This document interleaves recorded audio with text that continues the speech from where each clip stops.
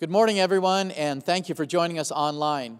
We pray that as we preach and sing and pray today, that God touches you, and not just you and your heart, but God touches your family. Thank you for joining us online as we have church here in your living room, and we just pray that God's richest blessing rest in your family today.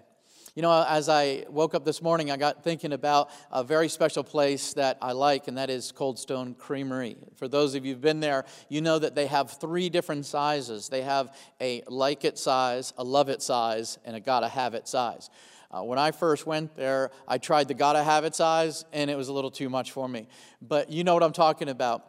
Whether it's the birthday cake remix or the strawberry banana rendezvous, it's so good. But you know, I thought about this morning, how it really kind of pertains to my worship and how I feel about the Lord. When I come into God's presence, I don't want the little like it, container. I want the gotta have it container. That's the way I want to be this morning with the Lord. Lord, I just gotta have you. And the size of the container is the amount that God fills it up. And I just really pray that you have that gotta have it container today and for the rest of the week with the Lord. Amen. As we are living in this time and going through what we're going through, one of the questions that I felt the Lord asked me probably really in March, and when this thing started happening, God asked me a question, and I want to share that with you today. He asked me, can I trust you with trouble? And I want to share that with you today. In Hebrews chapter 11, verses 1 and 2, I love this passage of Scripture. It's very familiar to the Christians, those who've been in the Lord, but I love this is about faith and the heroes of faith. The Bible says in verse 1 of Hebrews chapter 11, what is faith? It is the confident assurance that something we want is going to happen. It is the certainty that what we hope for is waiting for us, even though we cannot see it up ahead. One translation says, now faith brings our hopes into reality and becomes the foundation needed to acquire the things we long for. But here's what I want to share with you in verse 2. Men of God in days of old were famous for their faith. And if you read this chapter 11 of Hebrews, you'll see that there's what we call heroes of faith, or in the hall of faith, as you will. It's people like Noah and Abraham, Sarah, Joseph, and Moses. And the writer says there's so many other stories that he could actually go into. He just didn't have time. But all the things they faced, they were considered the heroes of faith because of what they went through and how they believed God in what they went through. And so a lot of times when I'm reading this scripture, I don't know about you in this particular verses in this chapter, I look at it this way. I look at... And first of all, these were people who trusted in God. They were people who had faith in God despite what they were going through. But look at it this way. They were also not just people who trusted God, but who God trusted. That's very interesting. I don't think I've ever really thought about it until this last year. I thought, God, these are people who trusted you. But these are also people who you trusted. God trusted these people with trouble. God trusted these people in difficult situations and with impossible circumstances facing them. And God trusted them in their faith. And I like to ask that question to you today. Can God trust you with trouble? In Hebrews, also, when we talk about the heroes of faith, there's some elements about their faith that made it heroic, that made them heroes of faith, that made their faith heroic. I believe that they discovered God's faithfulness when life brought them troubles. That's obvious. We see that. But also, I believe that every one of these people, we would say man and woman of God that the Bible's talking about here, everyone had an obstacle. But everyone had a choice. Faith is a choice, just like fear is a choice. And I just want to share some things with you about faith. And that is, faith can move mountains, but fear can create them. I believe that the devil rewards fear like God rewards faith. So we could say that fear is demonic faith, and we don't want that. But we also see in these people's lives that faith is not believing that God can, but faith is knowing that God will. And that's where we pick up this in Hebrews chapter 11. But again, It wasn't just that they believed God, which is amazing, but God trusted them. God trusted them with trouble. You know, there's something amazing about how God trusts us. God trusts us with gifts of the Spirit, talents, abilities. He trusts us with our marriages. He trusts us with our children. He gives us our children so that we can raise them in the fear of the Lord. He trusts us with those things. He trusts us with money, and He trusts us with certain other things. And so I wanted to just say that God trusts us with a lot of things, but have you ever considered that maybe that God would trust you with trouble? I've never thought about that way, but as I look at this, it's coming very clear to me, and especially where we're at today. Can God trust you with trouble? Can God trust you in your trial? Can God trust you that you're going to call on Him, and you're going to depend on Him, and you're not going to lean on your own understanding and live by sight, but you're going to walk by faith in your trouble? And I'm not talking about looking for trouble. I'm not talking about being a troublemaker. I'm talking about life's troubles, because we know that life has troubles. And someone would say maybe a lot of troubles. In John chapter 16, verse 33, Jesus said, "The things that I spoke to you, I told you these things because that in me you might have peace." Why did He say that? Because He said, "In the world you will have tribulation, but be of good cheer. I have overcome the world." Jesus said that in this life, in the world, you would have tribulation, or you would have frustrations, or you would have troubles, lots of troubles. But He also said this, He said, "Cheer up."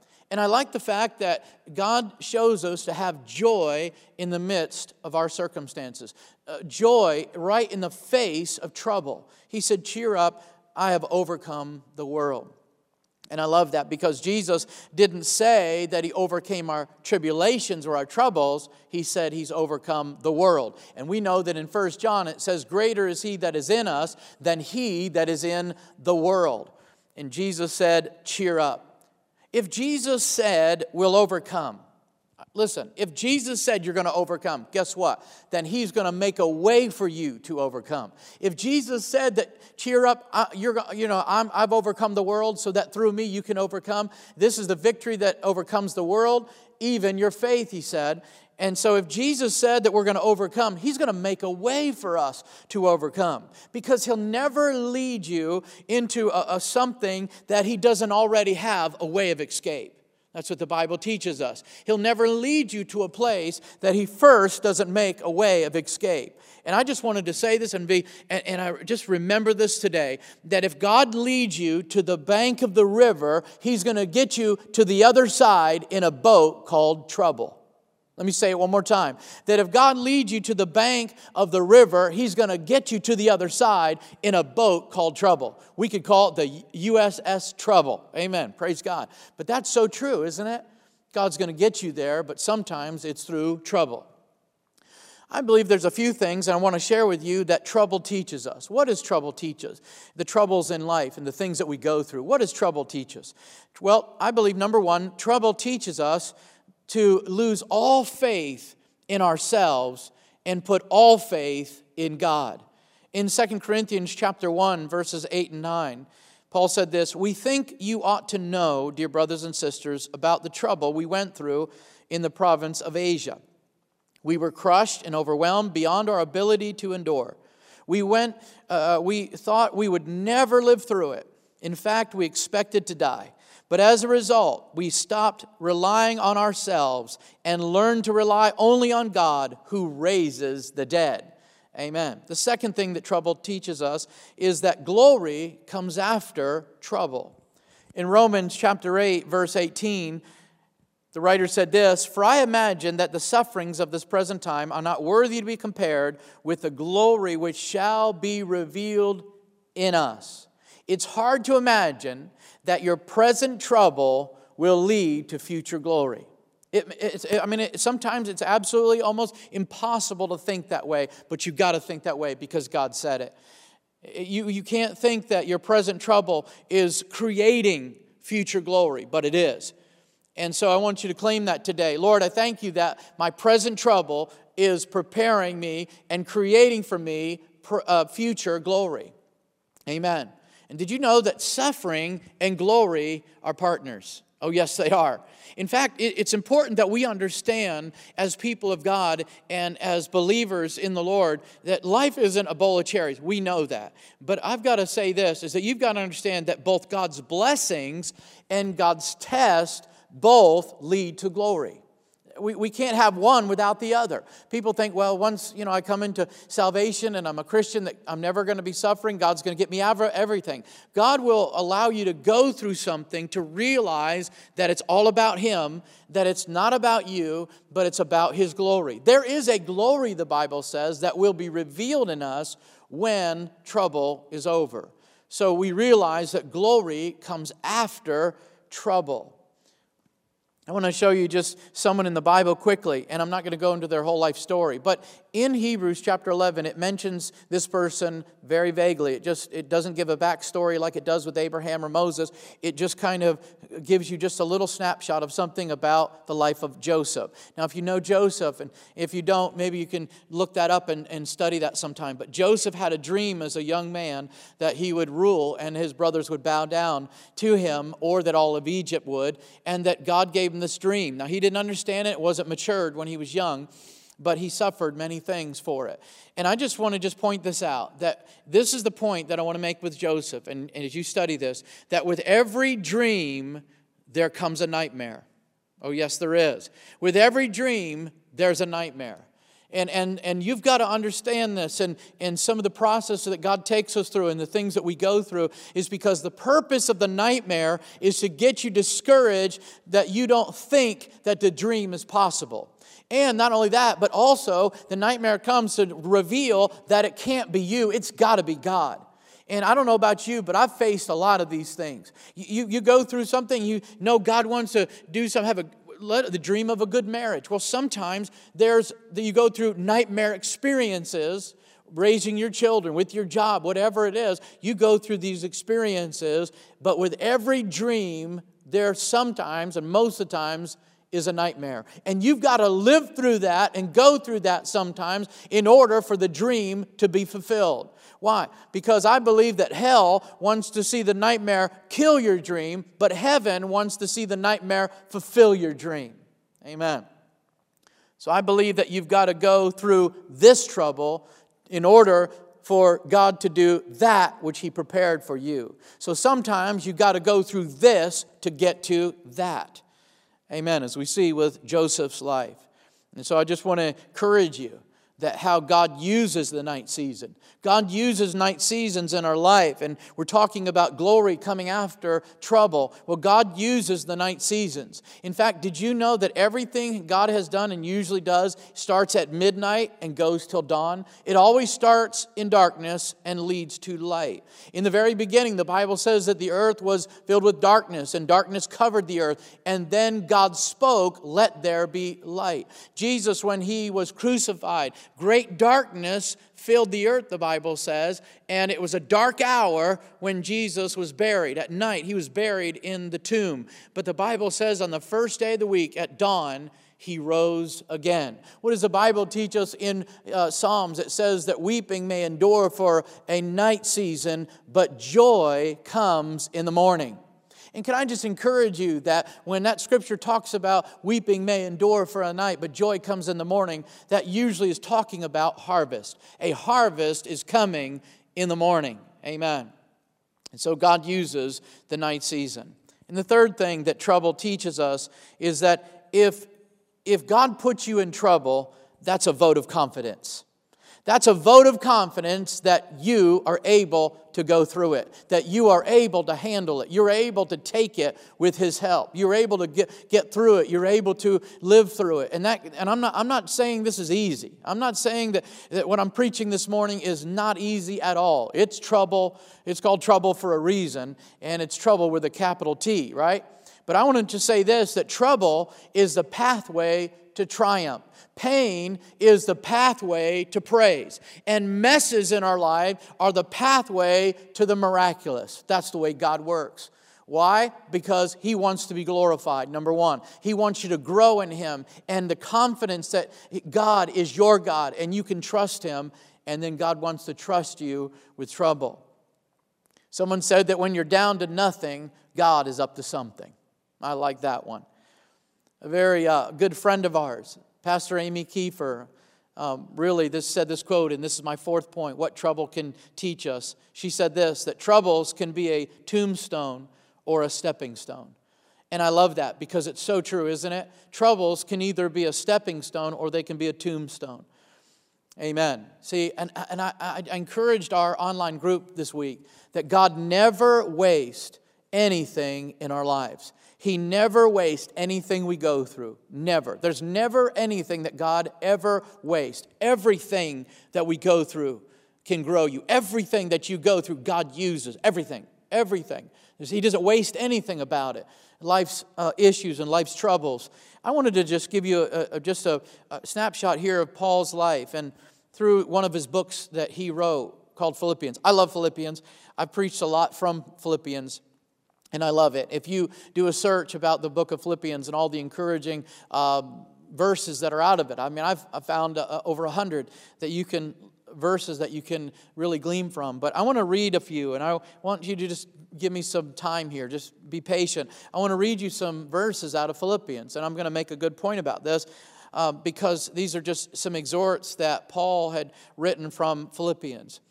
In Philippians chapter 1, and I'll do it in order, in Philippians chapter 1, verse 6, he said, being confident of this, that he who began a good work in you will carry it on to completion until the day of Jesus Christ. Philippians 1:21 says, For to me to live is Christ, and to die is gain. Philippians chapter 2, verse 13. For it is God who works in you both to will and to do of his good purpose or pleasure. Philippians chapter 3, verse 20.